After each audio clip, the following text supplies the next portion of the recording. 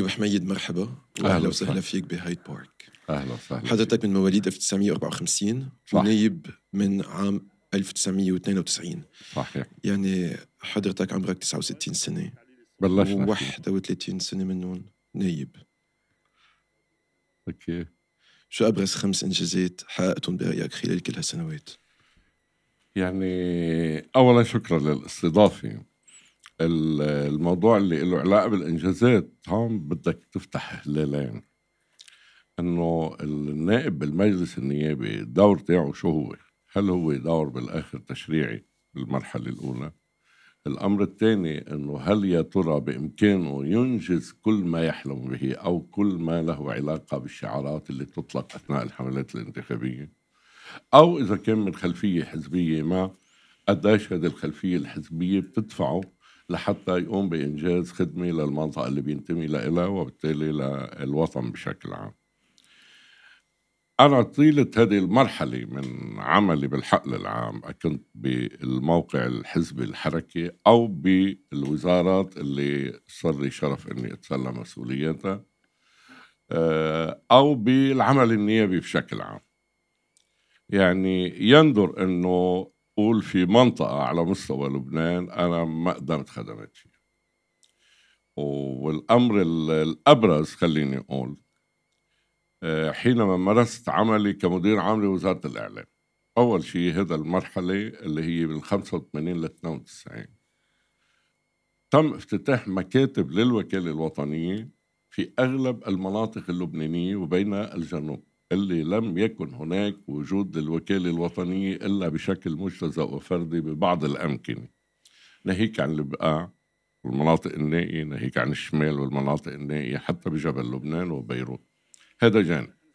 الجانب الآخر المتعلق بمسؤوليتي بوزارة الشؤون الاجتماعية، هذا الموضوع أيضا أنا أعتز وأفتخر أنه أكاد أقول أنه ما في قضاء بلبنان إلا متغطى بمراكز الخدمات الإنمائية الشاملة، إن كان مراكز رئيسية في بلدات حسب وضع السكاني وامتداد الجغرافي، أو حتى بالبلدات المجاورة اللي لم يكن بالإمكان أنك تفتح مركز كبير ولكن كان يعتبر فرع من المركز الأم. اليوم هلأ مجلس النواب فات مجموعة شباب جديد. نعم. قد ايه بيذكروك بأيوب حميد لما كان عمره 38 سنة أول مرة فات، وشو الفرق بعد هول 30 سنة بين أول مرة فات أيوب حميد على هذا المجلس بس كان عمره 38 وبس هلأ فات على المجلس بس عمره 68 سنة؟ يعني للأمانة شو بيتغير بالسلوك الحدا؟ بدي أقول لك شغلة، أنا كنت أصغر مدير عام بالدولة اللبنانية في مرحلة التعيين، أصغر مدير عام، وطبيعي يعني العمل بالإدارة بيغني الإنسان، بيخليه يعني ينفتح على عالم أبعد من العالم الضيق اللي بيكون فيه إن كان بالإطار الحزبي أو المناطق. المرحلة اللي أنا فت فيها على المجلس النيابي ما بتصور أبدا أنه يعني كنت عم بعمل مراهقة بالسياسة، لأنه أنا كنت مسؤول الحركة في تلك المرحلة، وبنفس الوقت أنا يعني تجربة العمل بالوزارة بالإدارة، فما كانش الموضوع عندي هو مراهقة أو أنه أنا والله فايت على معترك كبير وبالآخر أنا يعني غريب فيه، أو أنه عم بتلمس خطى أو أحبو مثل ما بيقولوا الأطفال عم يحبوا. يعني قصدك الشباب اليوم أول شيء خطر على بالك ما عندهم نفس الخبرة؟ أنا بعتقد أنه بحاجة لدعك كتير، مع كل التقدير والاحترام للجميع، ولكن في بعض المرات بتحس هناك مراهقة طفولية في بعض المرات، ويعني إذا بدك نوع من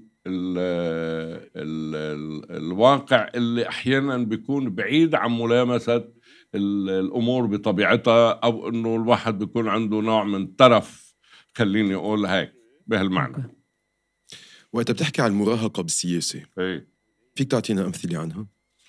يعني أنا ما بدي جرح بحدا، ولكن على الأقل المراهقة بالسياسة تقتضي يعني على الأقل الإلمام بالدستور، الإلمام بالقانون، الإلمام بالتركيب اللبنانية.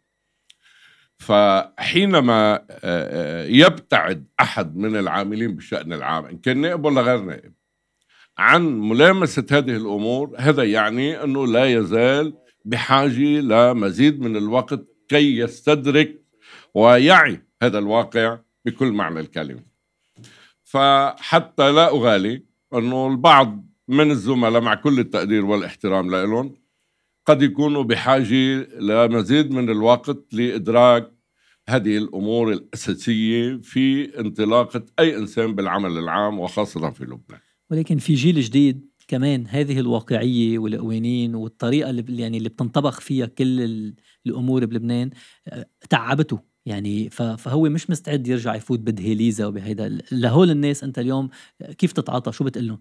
أنا يعني أحترم الجميع وبنفس الوقت يعني لا أخفي عليك أنه أحيانا يعني يمكن أنا مثل ما بيقولوا بتحركش التعبير الدارج بحدا منهم لحتى تاخد وتعطي معه، ولكن هن بطريقة تعاطيهم معك يعتبروك كأنك أنت شي ميكروب، وأنه بعد شوي إذا مرق من حدك يجانب حتى يقول لك صباح الخير أو مساء الخير أو بونجور أو إلى آخره من التعبير اللي هي اللياقات اللي تقتضي أنك تشتغل فيها مع زملائك النواب واللي أنت وياهم تحت سقف واحد بالمجلس النيابي.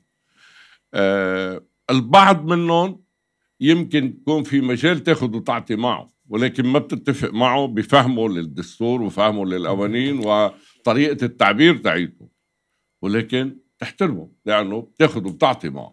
في اسم من التغييريين قدرت تاخد وتعطي معه هلأ بيخطر على بالك؟ يعني ما بدي سمي حدا، ولكن البعض منهم في لياقات بالتخاطب بالحكي معهم، رغم انك انت ما بتلتقى انت وياهم بفهمهم للدستور واليه تطبيق العمل الدستوري. مثلا انت بلجنه المال والموازنه ابراهيم منيمني بيحضر دايما، قدرت شي مره تتقاطع انت وياه؟ للامانه لا، ما عم اقول لك البعض منهم بيطلع بالعالم وكانه هودي ميكروب، يعني يتحاشى حتى القاء التحيه عليهم. طبعا هو بيعبر عن رايه وعن قناعاته ووجهه نظره، وهون بدك ترجع شوي خليني اقول المعركه اللي اسمها معركه اللجان. طبعا هود الشباب اللي جايين جديد انه كل هود اللي هن موجودين اللي بيعبروا عنهم الطبقه السياسيه والمنظومه وكل التعبير الحلو اللي بيستعملوها، حاولوا انه يفوتوا على اللجان مش عارفين اللعبه داخل المجلس النيابي كيف هي، فصار ترشيحات لهم ببعض اللجان. بس هو فعليا اتفقوا الاربع كتل الرئيسيين عن اللجان. قال لك هذا موضوع انتبه شوي. يعني مثلا ليش ما انت بتنظر ليش ما مرقت لهم واحد مثلا بالسياحه والزراعه؟ مش انا اللي مبرر، هن ما قربوا. اذا بدك تحكي عن بقيه اللجان اللي هي تعتبر اللجان الاساسيه، يعني الاداره والعدل، الاشغال الماليه.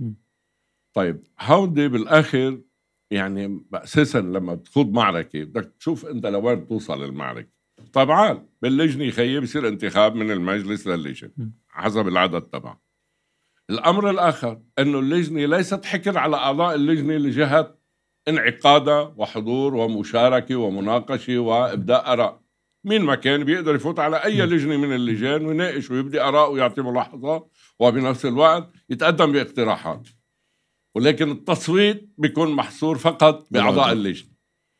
طيب هؤلاء الشباب جايين على اساس كل العالم اللي مرقت قابل حلوا نتركن فاسدين الى اخره. هون بتصير عمليه النكد. عمليه النكد انك انت جاي بدك تقلعني وانت مصنفني مسبقا انه انا من المنظومه اللي افسدت البلد الى اخره. طيب لما بتصير الامور هيك انت بدك تشد وتواجه بالطريقه اللي هو عم بيحاول يواجهك فيها. لذلك اسقط بعض من الاسماء علما انه عاده هذه الامور ما هي مرتين بتصير بالعام اثناء العام النيابي، خلينا مره بعد الانتخابات النيابيه ومره بتشرين اجباري. طيب وهذه بتصير القصه بكل بساطه بعمليه تفاهمات، مين بيحب يكون بهاللجنه، واحد بده يبدل من كتلته ويجيب واحد تاني. هذه الامور بتصير نتيجه انه المعركه اساسا منا معركه تستحق انك انت تعمل حرب فيها، بينما هن جايين عم يعملوا حرب اكثر من هيك. المعركه اللي لها علاقه بامر السر والمقررين وغير ذلك كله. طيب لما الامور بتوصل انه انا جاي لالغيك لشيلك، أنت بدك تتمسك بموقعك، هذا شيء طبيعي. طيب. ولذلك هن أبعدوا من بعض اللجان اللي كانوا فيها نتيجة الجو العام. اليوم مثلا بالنواب يعني مثلا حليمة كعكور هي واضح انه هي بعدها على مبدأ كلهم يعني ما عمل يعني ما راحت على موضوعات سياسية مثل نواب آخرين. أوكي. طب واليوم اللي عم تطرحوا مجلس النواب كمان عم بيكون شيء مبدئي عام. هل الواقعية تتناقض مع انه واحد يعني يكون متصالح مع حاله؟ يعني انا بدي ارجع لشيء. قديش أيوب حميد 2023 متصالح مع أيوب حميد 1990؟ يعني الثورة التغييرة اللي بده حقوق الناس اللي هيك، قديه التجربة السياسية والدعك السياسي بيخلي الواحد هيك ينفس شوي شوي. قديه بعدك بتشوف حالك إذا هل أنت بدك تقول أنا هول بيشبهوني في مكان ما، أو أنا ما كنت هيك، أنا ما كنت هالقد ثورجي، ما كنت هالقد تغييري؟ كيف؟ للأمانة يعني بمعزل انه انت عندك تجربه هني ما عندهم تجربه كمان. الواحد يعني مثل ما بيقولوا مادح نفسه يقرئك السلام، يقرئك السلام. نحن بالاساس جينا تحت عنوان تغييري، يعني حركه المحرومين، حركه امل، الدور اللي لعبته بعمليه صياغه وجه لبنان جديد من وقت انتفاضه 6 شباط، وانا كان لي شرف انه انا أحد العاملين، أنا كنت مسؤول الحركة ببيروت طبعا في تلك المرحلة. فنحن وهي هذه المعركة كانت بيروت وامتدادها بالنسبة للجبل، وامتدادها على سوريا، امتدادها على الجنوب، بظل الاحتلال الإسرائيلي اللي كان لا يزال قائم. فإذا نحن من البداية حركة تغييرية نحو الأفضل، هذا إيماننا نحن كحركيين من مبادئنا وقيمنا وغير ذلك. فلذلك لما حدا بالآخر بيجي بزيد عليك بالعنوان التغييري، وأنك أنت بالآخر وجه البلد كيف بدك إياه والنظام السياسي كيف بدك إياه، أنت بتقولها وبعدهم جداد ما بيعرفونا يمكن. ولذلك لما أي حدا من هود الأحبة اللي هن زملائنا الجدد بيحكوا، أنا قلت قبل هلأ أنه أحيانا في مراهقة إذا لم تكن مدركا للواقع اللبناني وللتركيب اللبناني وللصيغة اللبنانية ما بتقدر تقلع، بتضلك أنت تغرد خارج السرب، ولكن تغريدك خارج السرب مش معناته دائما أنت على حق، لا، أنت بتكون ما عم تقرأ الواقع. طيب إذا أنت بدك تحكي بالتغيير، بدك تحكي بالتغيير كيف بتغير؟ شو اللي بدك تغيره؟ شو النمط الحياة الجديد اللي أنت بدك تعتمده؟ بأي اتجاه لبنان بده يروح؟ أنت بالنسبة لك الإسرائيلي هو جار والله بالآخر بتقارنه بسوريا؟ أنت بالآخر بتقول بدك تحكي بالحياة، الحياة وين؟ سوري، بس أنت بال90 كنت شايف واقع لابد من الثورة عليه، وهو اليوم شايف واقع لابد من الثورة عليه. أنا ما عم أقول مش حر هو يفكر مثل ما بده، بس أنا كنت عقلاني أكثر إنك أنت بالآخر إذا بدك تطور النظام، تطوير النظام ما فيك تطوره بالقوة، ولكن أيضا لا يجب أن يبقى النظام بالقوة كما هو. إذن التطوير الإيجابي السلس للنظام اللبناني نتيجة هذا الواقع.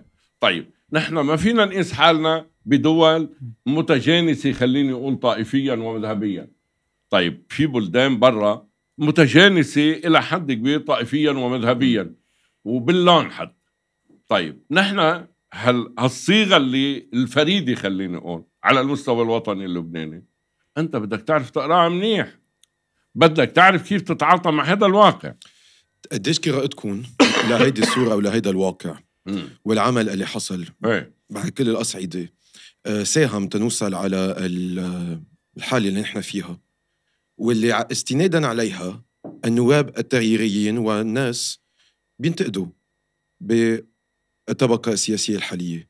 أوكي، قديش نحن كنا جزء مسهم بهذا الواقع اللي وصلنا في انهيار هذا البلد استنادا إلى قراءتكم للواقع؟ لا لك شغلة، يعني في أمثلة مثل ما بيقولوا تطرح على مستوى الواقع اللبناني السياسي، أنه خيي أنا جاي بعنوان أنه والله بديش طائفية بالسياسة، بديش طائفية للوظيفة، أنا بالآخر بدي وطن عدالي، أنا بدي تنمية على مستوى كل المناطق اللبنانية مع مفعول رجعي بعد شوي.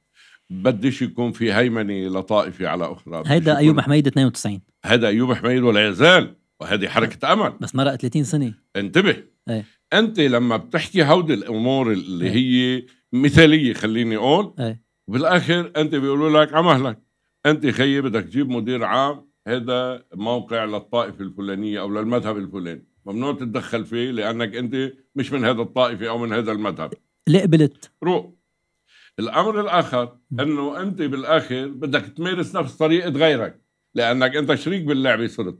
كمان اللي قبلت لأنه ما فيك تغير. ليش؟ أنه بالآخر إذا اجيت تقول بدنا نعمل تعيينات بمجلس الوزراء، مجلس خدمة وكفاءة وغير وإلى آخره. طيب أنت بس توصل لهذه القناعة اللا طائفية بموضوع الوظيفة. نحن في تجربة مرقت عنا بوزارة العدل لما الرئيس نبيه بري كان وزير للعدل، في حينه لم يسمح لنفسه أن يتدخل بأي أمر له علاقة بالعدل، لم يسمح لنفسه بأن يكون هناك محاباة لاسم أو آخر من الذين أجروا امتحانات قبول للدخول معهد القضاء العالي. هذه ممارستنا نحن. أما بتقلي أنه لما بدك تيجي لتعيينات داخل مجلس الوزراء وانطرح اسم من طائفة معين، أنت إذا أبدأت رأيك أنت شو خصك؟ هذا مش من طائفتك، ما خصك أنت تحكي فيه. طيب أنت لما بدك تمارس هالطريقة، أنا بدي مارس بنفس الطريقة. بدي أقول مثل ما بينحكى عن كلام للرئيس بري إنه على البطيخ، على السكين يا بطيخ، على السكين يا بطيخ، يعني أنا وياك شركاء خيي. ليش أنت بدك تستحوذ على كل شيء وأنا ما بدي كون مطالب بدوري وبحقي ومشاركتي؟ فهذه الأمور هيك صارت الحركة هي جزء من التركيب العام نتيجة الواقع اللبناني والإفرازات للواقع اللبناني. طيب خد أنت آخر شيء الشيء اللي له علاقة بمأمورين الأحراش. طيب أنت عندك بضيعتك حرش، نعمل مباراة لمأمورين الأحراش، طلع واحد من الجنوب خي، طلع واحد من الجنوب بمأمورين الأحراش. طيب أنت فيك تقول إنه والله أنا ما بدي أقبله لأنه هذا شيعي من آخر ضيعة من الجنوب وأنا ضيعتي مسيحية وبالآخر بعكار ومدري وين ومدري وين. طيب كيف هذا المنطق إنه بالآخر مأمور الأحراش اللي هو فئة وظيفية 5 بعد شوية لأنه ما في توازن طائفي ما بيمشي. أنا صارت معي تجربة شخصية في مباراة صارت من خلال مجلس الخدمة المدنية، نجح واحد على مستشفى بالهرمل لأنه في كادر ناقص وعملوا مباراة. رحت وقتها عم طالب بإنصافه لهذا الإنسان اللي نجح بمستشفى الهرمل. كان الجواب بوضوح: هذا خلاف المقتضى الوفاق الوطني. طيب إذا واحد نجح من بيروت يا خيي، إذا واحد نجح من بيروت، جواب من مين إجا هيك؟ ما بدي سميه صديق كان موقع وزارة من زمان مش جديد. طيب بالآخر أنت شو بدك تقول لهذا الواقع المرير؟ كمان جزء من المشكلة إنه واحد بيصير عنده كمية أصدقاء كتار فما بيعود قادر يزعل صديق هون وصديق هونيك. هذا موضوع يعني مش موضوع لأنه والله صديقي أنا ببطل بقول والله غلبت بهذه النقطة أو إنه اللي عمله مش بمحله. لا، في سؤال نحن حاطينه ورا، أنا مضطر أجيبه هلأ لأنه هلأ السياق تبعوله. بس مثلا إلغاء الطائفية السياسية كان يعني حلم لحركة أمل، لجمهور حركة أمل. شو عمل أيوب حميد أو حركة أمل ب30 سنة لإقرار الطائفية السياسية؟ لماذا لم تخاض معركة لإقرار الطائفية السياسية؟ طيب يعني خليني أحكي لك شيء من التاريخ. الله يرحمه الرئيس الياس الهراب وجه رسالة للمجلس النيابي يطلب فيها تشكيل الهيئة الوطنية لإلغاء الطائفية السياسية، وتليت الرسالة بالمجلس النيابي، علما أنه إذا بترجع للدستور ووثيقة الطائف الهيئة الوطنية لإلغاء الطائفية السياسية اللي مشكلة من رئيس الجمهورية، رئيس الوزراء، رئيس المجلس، مجموعة من أهل الخبرة والإعلام وإلى آخره، هذه تدرس الآلية لعملية الوصول إلى إلغاء الطائفية السياسية، تدرس وبتقدم اقتراح، ويمكن يقعد هذا الموضوع 10 سنين و20 سنة و30 سنة. طيب نحن من دعاة إلغاء الطائفية السياسية. في حينه لما انطرح الموضوع عملنا جولة على مجموعة القيادات روحية وزمنية لحتى نحكيهم بهذا الموضوع. البطرك هو ضد قامت الأيام بطلت تقعد. يا غيرة الدين، يا غيرة الدين، انك انت كيف بدك تمشي بهذا الموضوع. وهون كمان خليني احكي بمثال اخر. مجلس الوزراء اخذنا قرار في حينه على موضوع الموافقة على الزواج المدني الاختياري، وانا كنت وزير في حينه وانا صوتت الى جانب هذا الاقتراح. لاحقا هذا القرار لمجلس الوزراء ولا يزال ساري المفعول، بس انحط بالجارون. اذا في شغلات من الامور الجوهريه والاساسيه انت بعدش فيك تحكي فيها، لانه انت بتصير متهم انك انت خارج السياق، وانك بعد شويه انك انت ضد دينك وضد مذهبك وضد طائفتك وضد وطنك. بعد شوي اكثر من هيك بدايتي انا سامع من بعض المراجع الدينيه عند الشيعه انه ارجوكم بوس جبينكم ما بقى تحكوا بموضوع الغاء الطائفيه السياسيه، لانه كاد الموضوع ان يفجر الوضع الداخلي بلبنان. الهواجس كاد ان يفجر الوضع الداخلي في لبنان. الشيعة موارنة للاسف انه يخيي انا عم بحكي بشغله نبيله، انا ما طالب الغيك ولا طالب بعد شويه اعمل انه والله انا الطائفه العليا ربكم الاعلى، لا، انا عم حاول طور النظام السياسي للافضل. المؤسسه الدينيه الشيعيه توافق على الزواج المدني الاختياري؟ لا، البعض منهم متحفظ، بس انتبه شغله. وانت كيف معه؟ انا معه لسبب انه خيي قديش بده يغير بالشيعه هذا الامر، قديش بيطلع من الشيعه ناس بدهم يروحوا يعملوا زواج مدني اختياري، قديش يا خيي بيطلع من السنه بدهم يروحوا يعملوا زواج مدني اختياري، قديش بيطلع خارج الكنيسه مسيحيين بدهم يعملوا زواج مدني اختياري، قديش هودي بدهم يغيروا؟ ما حيغيروا نسبي جدا متواضع، ولكن بالاعلام بيعملوا لك اياها يا لطيف انه هذا الخيار وهذا الحل. بعد شغله انه طلعت نغمه انه خيي نحن لحتى نصير بلد مثل ما بيقولوا كلياتنا مثل بعضنا بدنا نلغي الصفه المذهبيه على السجل العدلي، على الاخراج الان. تذكروها هذه انه هذه شغله كبيره يا لطيف، وتبرع بعض الناس والاعلام مبهرهم انه هن طلبوا لهم حق انه شطب القيد الطائفي، يشطبوا القيد الطائفي. طيب اجينا على الانتخابات النيابيه الاخيره رجعوا ردوه. لا مش ردوها، في واحد ترشح، بس بالقانون الانتخابي لازم الواحد يترشح على المقعد اللي هو لطائفة معينة او لمذهب معين. طيب قدم طلبه انك انت حبيبي عن اي مركز، عن الموارنة بالشمال ولا عن الموارنة بجبل لبنان ولا عن الشيعة بالجنوب؟ بالاخر اضطر انه يقبل انه يرجع القيد ليقبلوا ترشيحه. في شغلات من الترف احيانا انت بتشوفها بحيث انه والله هذه اشياء حلوه وجميله، ولكن بالاخر هذه ما بتغير الواقع اللبناني، ما بتغير الواقع اللبناني. هواجس السلطات الدينيه حول الغاء الطائفيه السياسيه، ما هي هون بتصير شغله لها علاقه بالتعبير العلماني وقانون الاحوال الشخصيه، وانه والله بدنا نعمل قانون موحد للاحوال الشخصيه، وبعد شويه هذا الموضوع عند المسيحيين شكل، عند المسلمين السنه شكل، عند بعض الشيعة شكل، والبعض الاخر شكل اخر. طيب هذا الموضوع انت له علاقه بطريقه تعاطيك عباديا مع شأن من شؤونك اللي انت بتعتقد فيها. طيب هذه قديش بدها تغير على مستوى الوطن ككل؟ في شغلات بتتضخم بالاعلام بحيث انه طيب انت لما بتقول بدي الغي الطائفيه السياسيه بيقول لك يعني بالمقابل علماني شامله، علماني شامله انه الاحوال الشخصيه موحد غيره، هم بينقذ الطرف الاخر. فإذا بهذا المجال نحن دائما يعني نحاول أن نضع الأمور في غير اتجاهها الصحيح منعا لعملية التطوير على مستوى نظامنا الداخلي. بآخر جزء بهذا البارت بدي أسأل بس شو اشتغلت بحياتك غير النيابة؟ كيف بتعيش اليوم والنيابة بتطلع مصاري أو تحطتك مصاري؟ يعني الشيخ رشاد الخازن كان يبيع تيعمل نايب، الياس كيف عنده أشغال كتير كان الياس كيف كان يبيع تيعمل نايب، بس في كتير نواب اشتروا كتير أراضي. أنت من أي نوع نواب؟ كيف بتعيش؟ كيف بعيش؟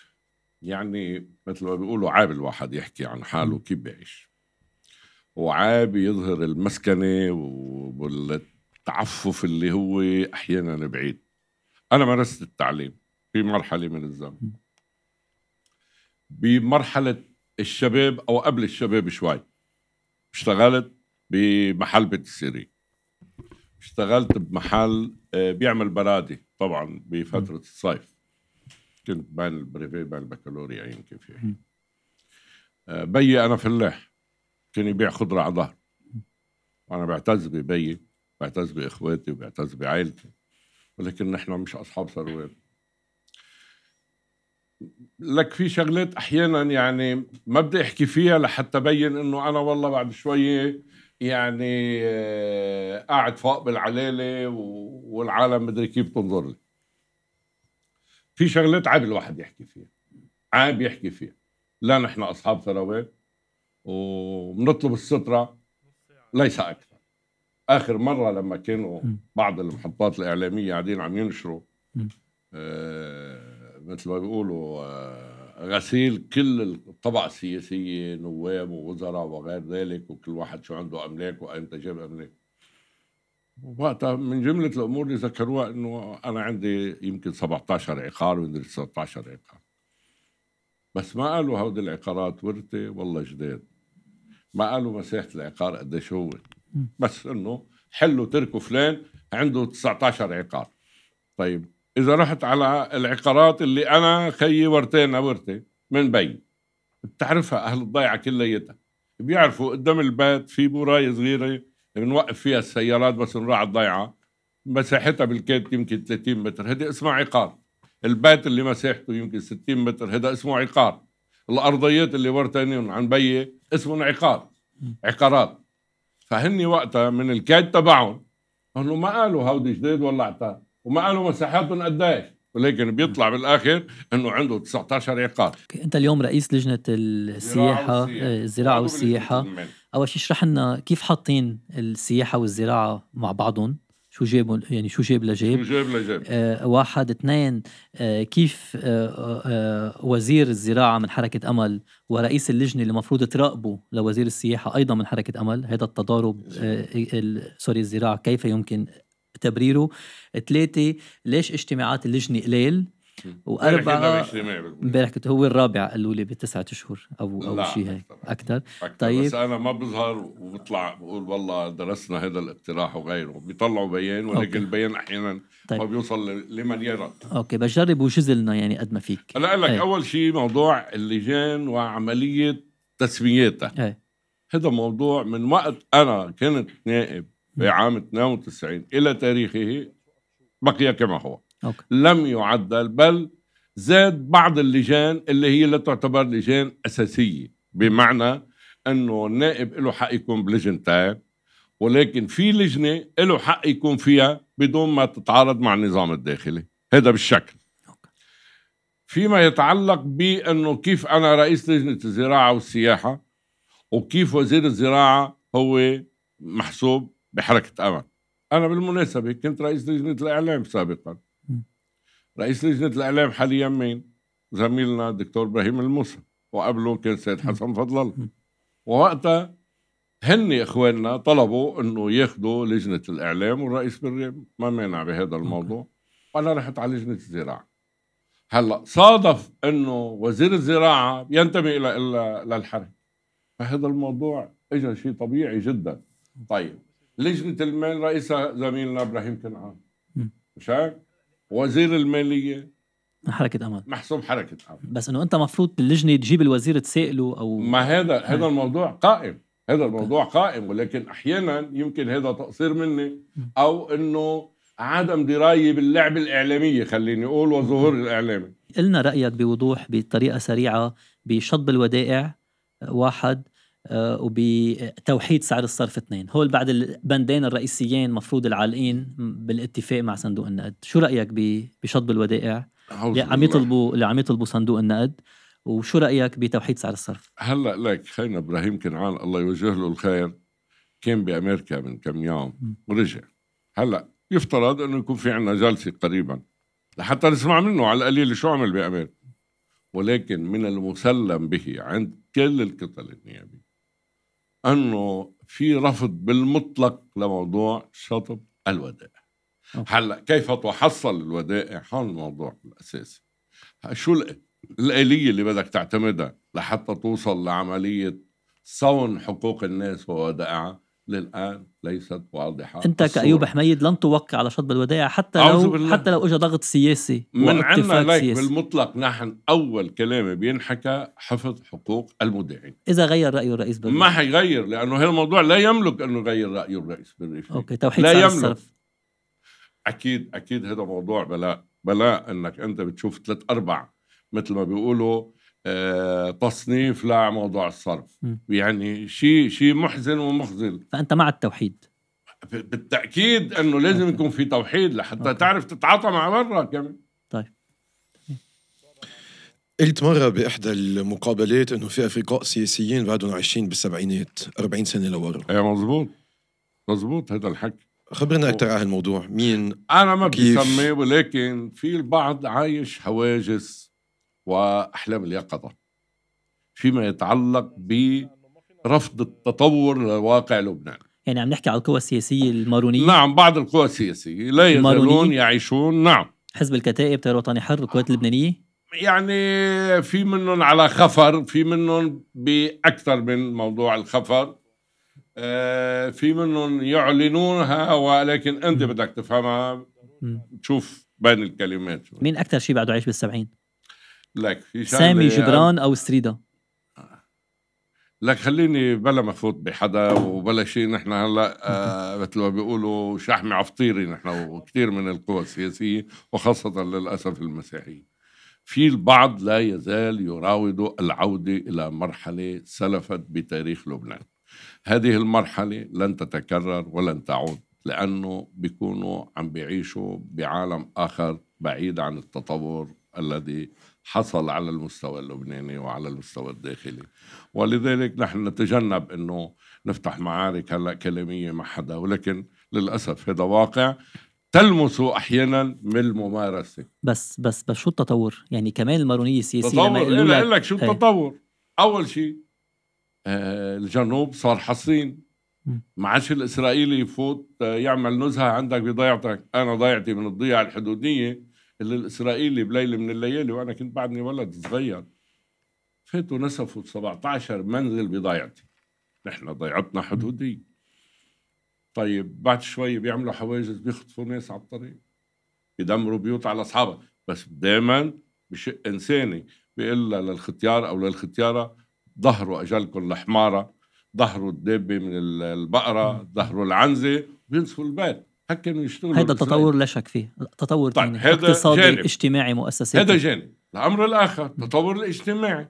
طيب التطور الاجتماعي نحن ضيعتنا خيّة مثل ضياع عكار، مثل ضياع الشمال أو البقاع.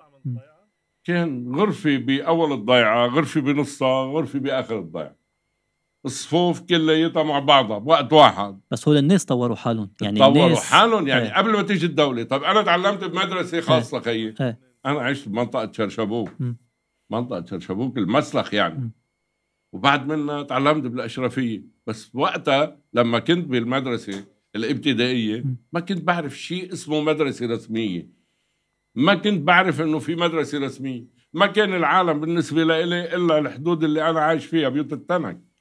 طيب إذن هذا التطور الاجتماعي اللي خلاني هلأ قاعد هون وعم بحكي معك وعم تسألني وعم جاوبك، هذا ما كان موجود من قبل. يعني اليوم لما أنت تقول بده يرجع لل70، هو ما بده يرجع لل70 حتى يرد الجنوب بلا مدارس هذا جانب، أو يرد الجنوب بدون هذا جانب بدون مقاومته.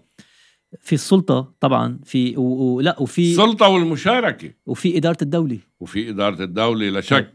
طيب أنا خيي شريك بالدولة، أما أنا بدك تعتبرني بعد شوية ملحق، وبعد شوية أنت بتمنى علي إذا بتخليني موجود، تعطيني هوية والله ما بتعطيني هوية، مثل أهل عكار وأهل الشمال خي، أهل الهرمل وتوابعها. طيب هودي بالأساس لما بترجع لصيغة لبنان وكيف تشكل لبنان، بتلاقي إنه هودي الأطراف اللي انجمعوا مع لبنان هودي من شو جمعوا من دخلك؟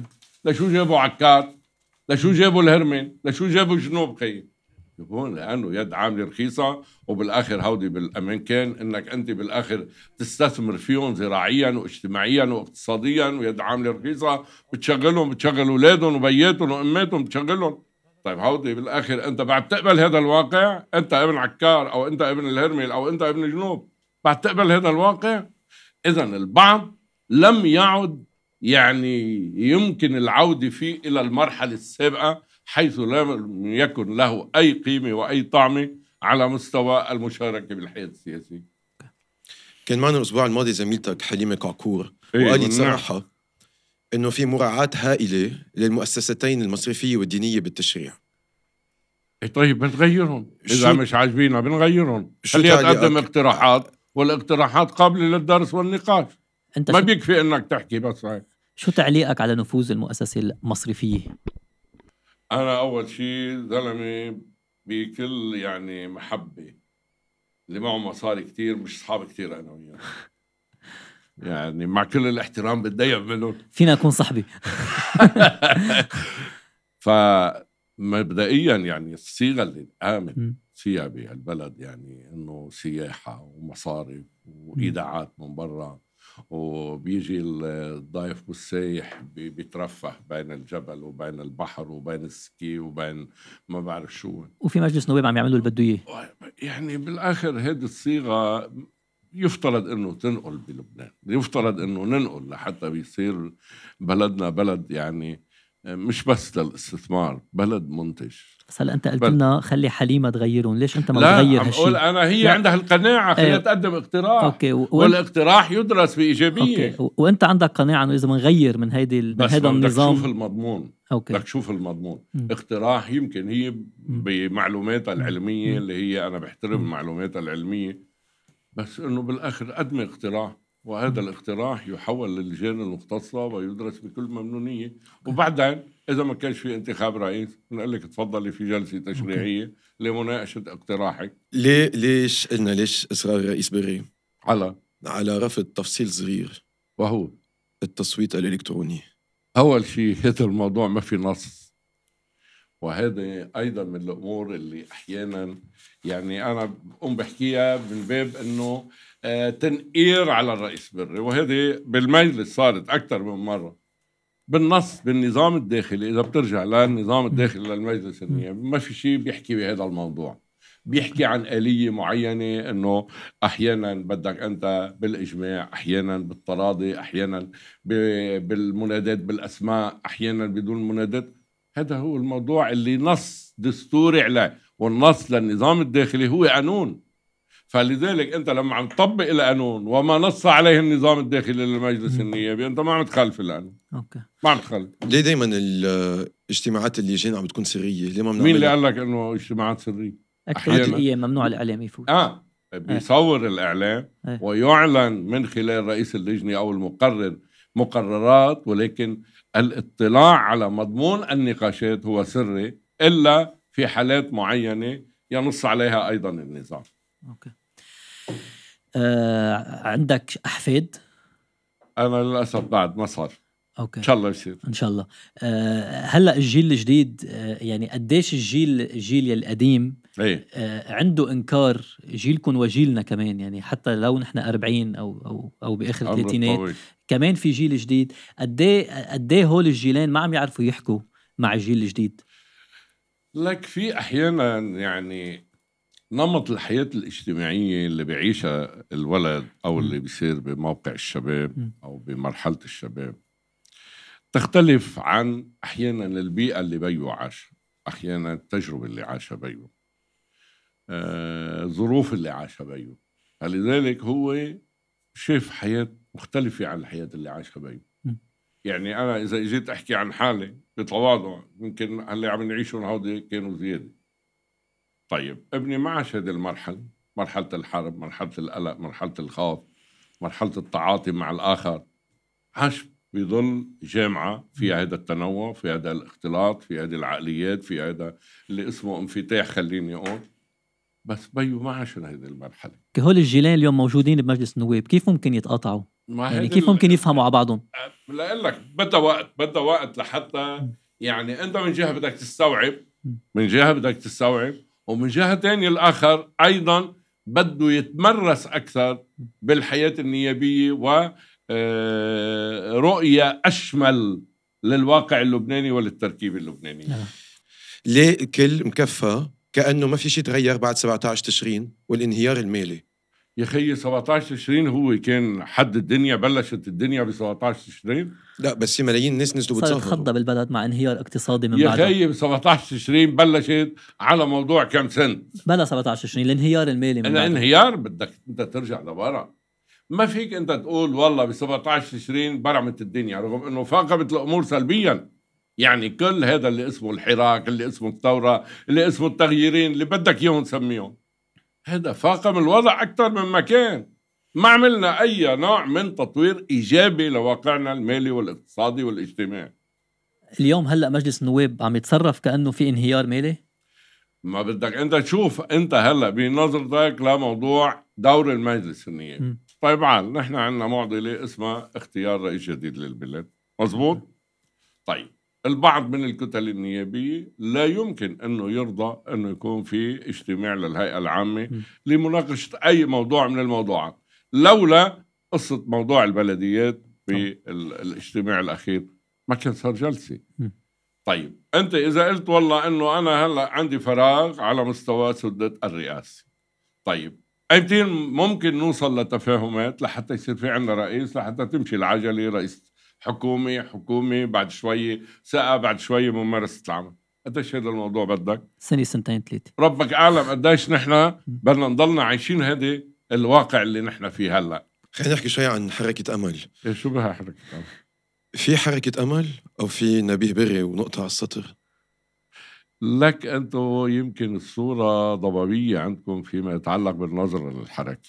هذا لا يعني التقليل من دور الرئيس بري فيما يتعلق برمزيته، بحضوره، بنضاله، بالعقل المبدع اللي عنده إياه، بالثورية اللي عنده إياها منذ كان إلى جانب الإمام الصادق.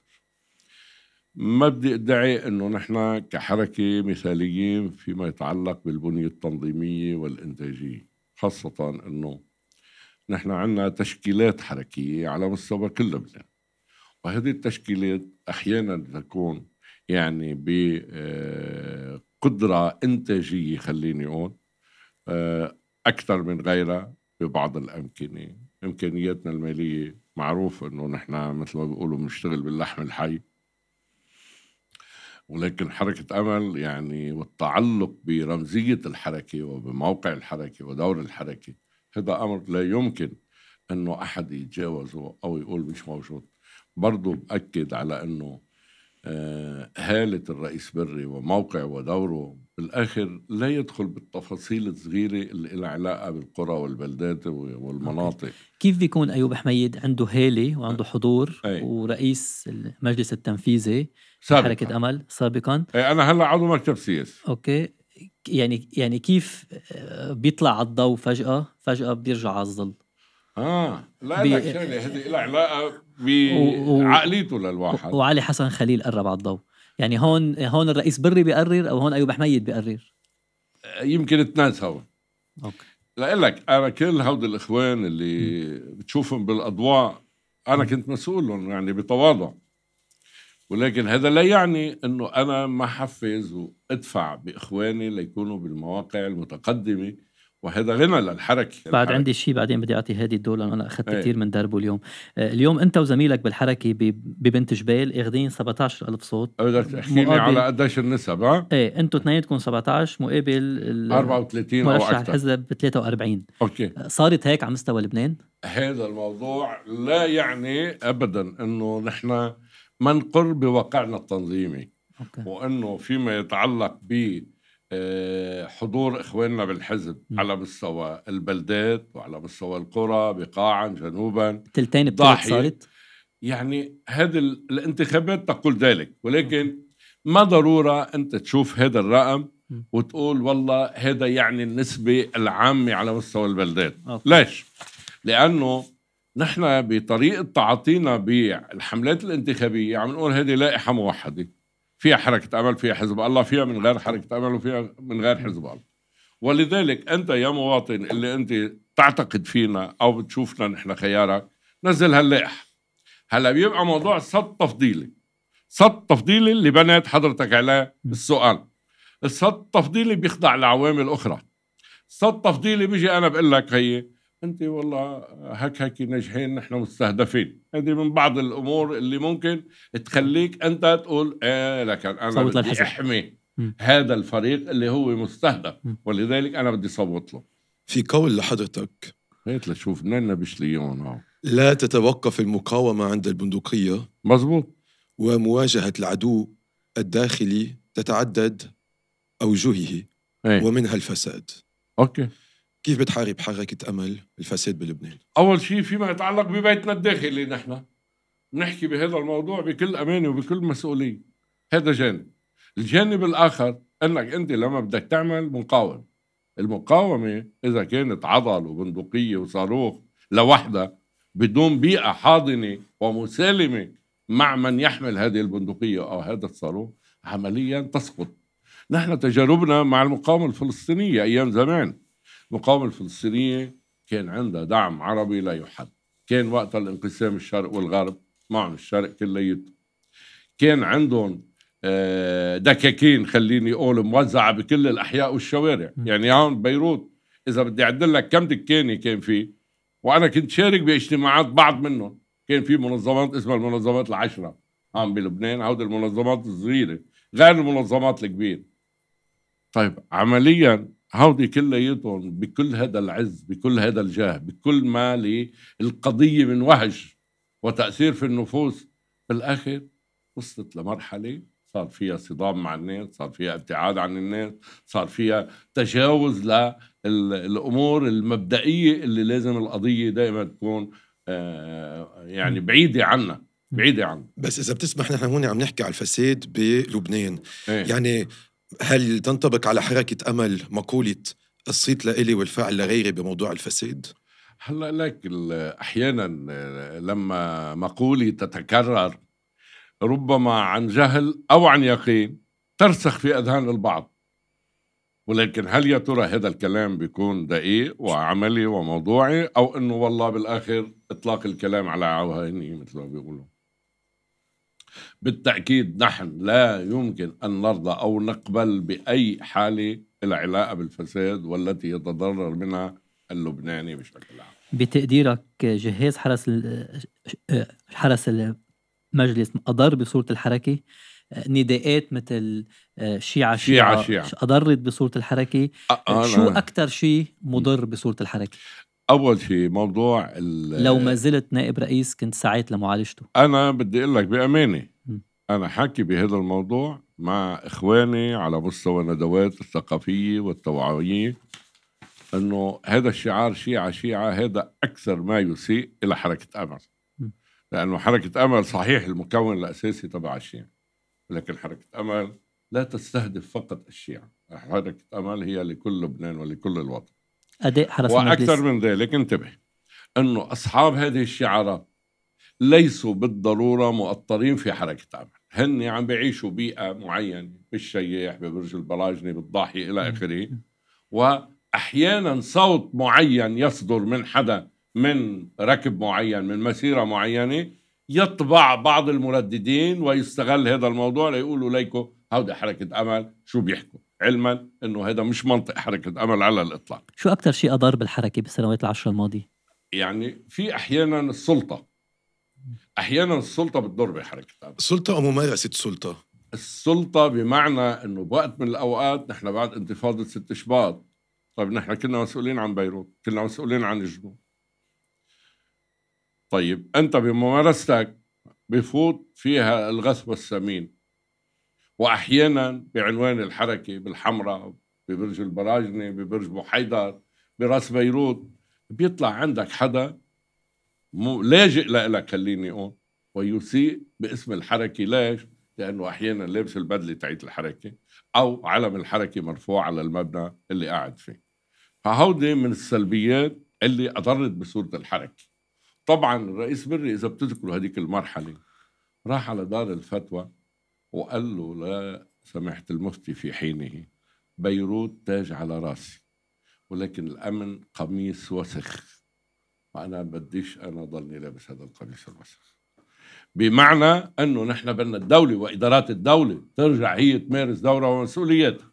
فإذا فيما يتعلق بموضوع الإساءة للحركة أحيانا تنجم من أناس متفلتين عن الضوابط أو بيكونوا لاجئين للحركة، لأنه الحركة بتكون بموقع قوي، وبالتالي بيحاولوا يتسلقوا على ظهر الحركة، على ظهر الدم الزكي المقاوم لإسرائيل، وبالآخر بيكونوا هن منتفعين، وهذا يسيء للحركة بشكل يعني اللي مثلا نزلوا وقت على وسط بيروت كسروا الخيام وعملوا هيدا هول متسلقين، ليش الحركة ما ردعتهم؟ ما هون انتبه، هذا الموضوع بالآخر بتقلي إنه هل بالإمكان ضبط الفورة الشعبية بشكل مطلق، بمعنى إنك أنت عندك جيش نظامي وبعد شوي بتكبس زر بتعطي تعليمات تنفذ من أول واحد لآخر واحد؟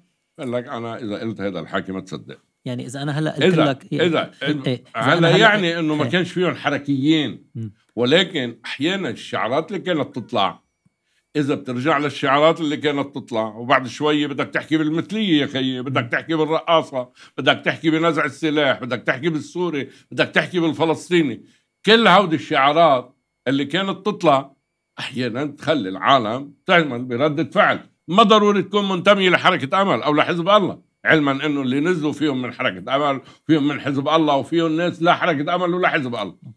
فإذا الموضوع يجب أن يعني نحدد المرحلة وردات الفعل إذا طروحات كانت تجري في تلك اللحظة. كنت حضرتك وزير طاقة بعهد الرئيس لحود. مزبوط. ليش ما قدرت تجيب كهرباء؟ أول شيء بدك تشوف قديش نسبة الكهرباء اللي كانت موجودة في تلك المرحلة. قديه كانت؟ كانت بين 18 و 22 ساعة. هذه وحدة.